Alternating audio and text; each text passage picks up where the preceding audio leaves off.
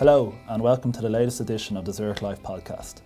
My name is Ian Slattery and I'm joined today by Richard Temperley, our Head of Investment Development. Together we will be looking at the investment market's performance over the last month and also discussing Zurich's current fund positioning. The Zurich Life podcast is available to download through the SoundCloud app and also on zurichlife.ie. You can also subscribe through both iOS and Android, which will allow you to download and listen offline. As always, this investment podcast does not constitute an offer and should not be taken as a recommendation from Zurich Life. Advice should always be sought from an appropriately qualified professional. Good morning, Richard. I suppose we'll get straight into it. What sort of movements did we see across asset class markets last month? Well, good morning, Ian. Well, yes, last month equities continued their upward move, reasonably strong across the board. And we've got to remember, of course, that equities have been in a bull market now for over eight years. They've been pretty strong this year. And I suppose the big feature which we saw last month and we've seen for 4 or 5 months now is the strength of the euro currency, which has hit the returns from many international markets. So we've seen strong international markets, but we can convert that into a euro return. Many of those strong returns have been eroded. So the euro currency has been a major feature, and that continued last month, Ian, as well.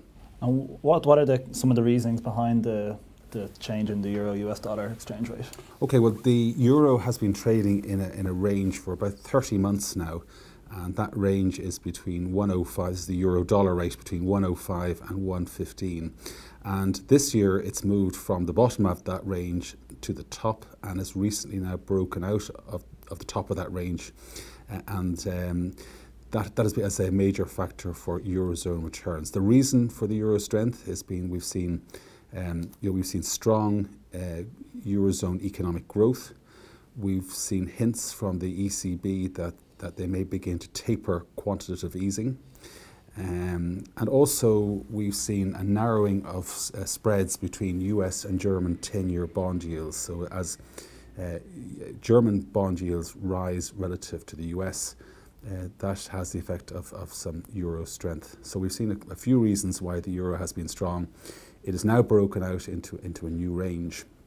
And what we've done to counter that is we've taken some money out of US dollar assets, and we've hedged some of our dollar positions back into the euro.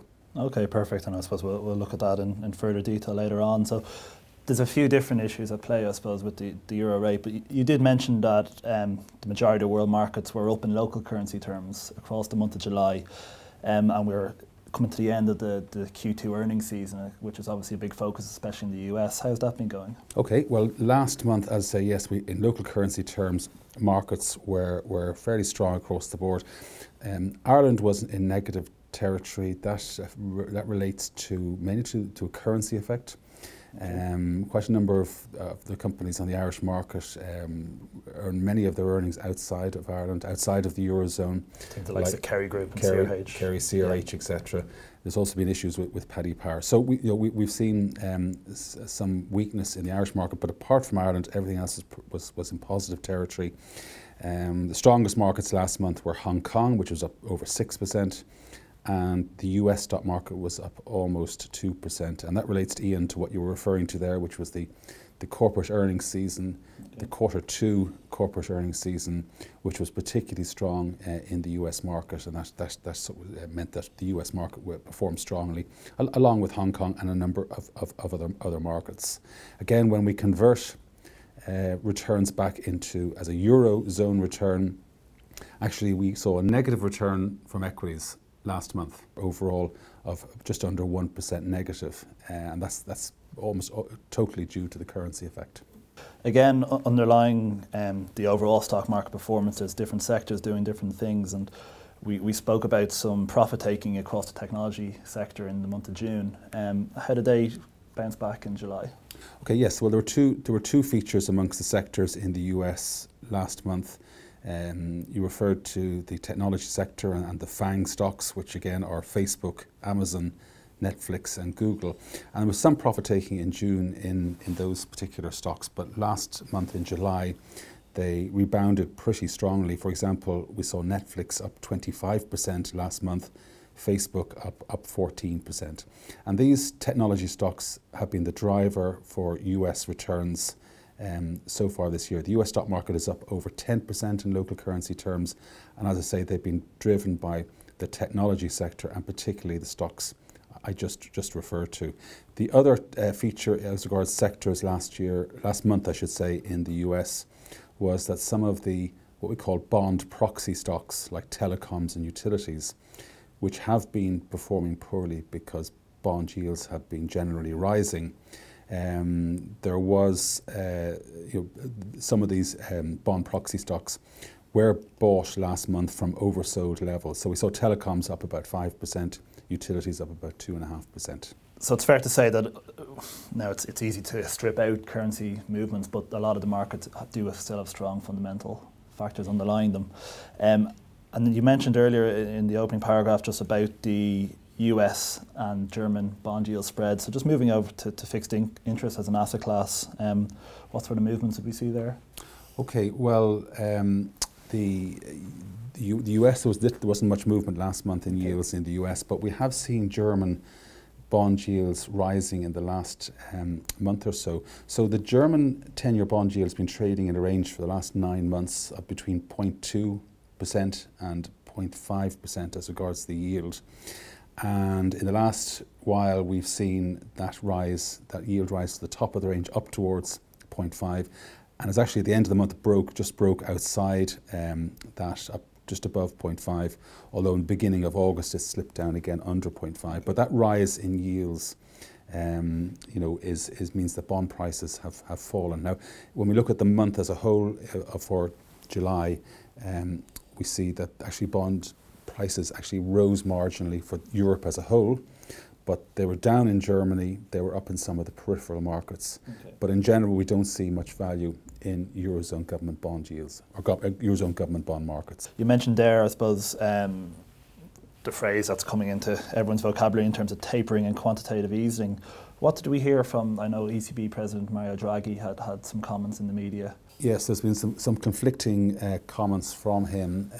Initially that maybe the tapering of quantitative easing was on the radar screen, and then latterly more comments that have saying that maybe he's not so keen on it. There is a big conference coming up in the US towards the end of August where he will be speaking. So markets are very attuned to what he is saying. In general, I think the markets expect now that there will be a reducing of quantitative easing over the next year or so, and that is causing, as I say, bond yields to pick up a bit and also the euro currency to strengthen as well. Just moving on to, I suppose, commodities and currencies there. As a general rule of thumb, when we see economic growth, we see commodity prices expanding, but there has been a good bit of volatility across different commodities over the first 6 or 7 months of 2017. Yes, Ian. Again, many commodity prices have been actually quite strong this year. The big exception until recently has been the oil price, and the oil price has been very weak in the first half of the year. It was down about 15% in the first half of the year. That's the oil price. Other commodities doing well. But because the energy sector is a very big component of the overall commodity index, the price of oil has had a huge influence on the overall commodity index, which is also down despite the fact that many other component parts of that index are in positive territory. So what we saw last month in July was a big turnaround in the oil price. The oil price rose by almost 10% last month, a big move upwards, and that was mainly on the back of the fact that OPEC have engaged in production cuts. And that's been taken positively by the markets, and the oil price has risen accordingly. It's always worth noting with commodities that they often represent US dollar denominated assets as well, so some of the currency moves would affect if you weren't directly invested in them as Eurozone investors. Yes. Yeah, of course, okay. Then I suppose we've discussed obviously already the key influence in the market has been the euro currency. And we did see it strengthen further over the course of the month. So might just go back to some of the activity and the positions that we may have changed over the last month. And you did briefly mention earlier a change in our US equity positioning, and also perhaps how we hedge against currency risk as active managers. That's something we might discuss in further detail. Okay, Ian. Well, first of all, just overall, we are still have an overweight equity position and a very much underweight government bond position in our multi-asset portfolios. So that is working reasonably well for us. And that position of overweight equities, underweight government bonds is based on the relative value argument that on a yield basis, equities look much more attractive than government bonds. Although we do have to factor in that on a price earnings basis, on an anchor valuation basis, equities are not quite as attractive. Yeah. But they are on a relative value argument. Within the equity position, we remain overweight in Europe and Asia ex-Japan, and we've also increased the hedge we have from US dollars back into the euro currency to protect from any further upward move in the euro currency. And it's interesting, that's a discretion we have as an active manager to be fully hedged or fully unhedged or partly as we see fit on market positions. Yeah, we don't believe in the swings and roundabouts theory. We believe that if there is going to be a significant move in a currency, we should move to hedge positions in those circumstances, and that's what we've done for the last couple of months. I suppose it's worth noting, even if you are underweight the US as a position, it's still very much the most dominant market in the world and something that always does have a large amount of our attention. Yes, and the US is over 50% of the globe, it represents over 50% of the global index, so it's always going to be an important feature in any global portfolio. Just on sectors, just to cover that off, I mean, we are overweight in two main sectors, basic materials and consumer discretionary stocks. We're underweight in healthcare and in energy. And we've taken down over the last couple of months our technology position from being significantly overweight to more of a neutral position. So they're the main sector positions at the moment. Perfect. I think that covers everything else from us here. That brings us to the end of our monthly investment update. Thank you, Richard, for the in-depth analysis, and thank you, our listeners, for your time. As always, for more information on our fund range and to catch up on our latest investment news, please visit zurichlife.ie. Thank you very much. Past performance is not a reliable guide to future performance. Benefits may be affected by changes in currency exchange rates. The value of your investment may go down as well as up. If you invest in these funds, you may lose some or all of the money you invest. Zurich Life Assurance plc is regulated by the Central Bank of Ireland.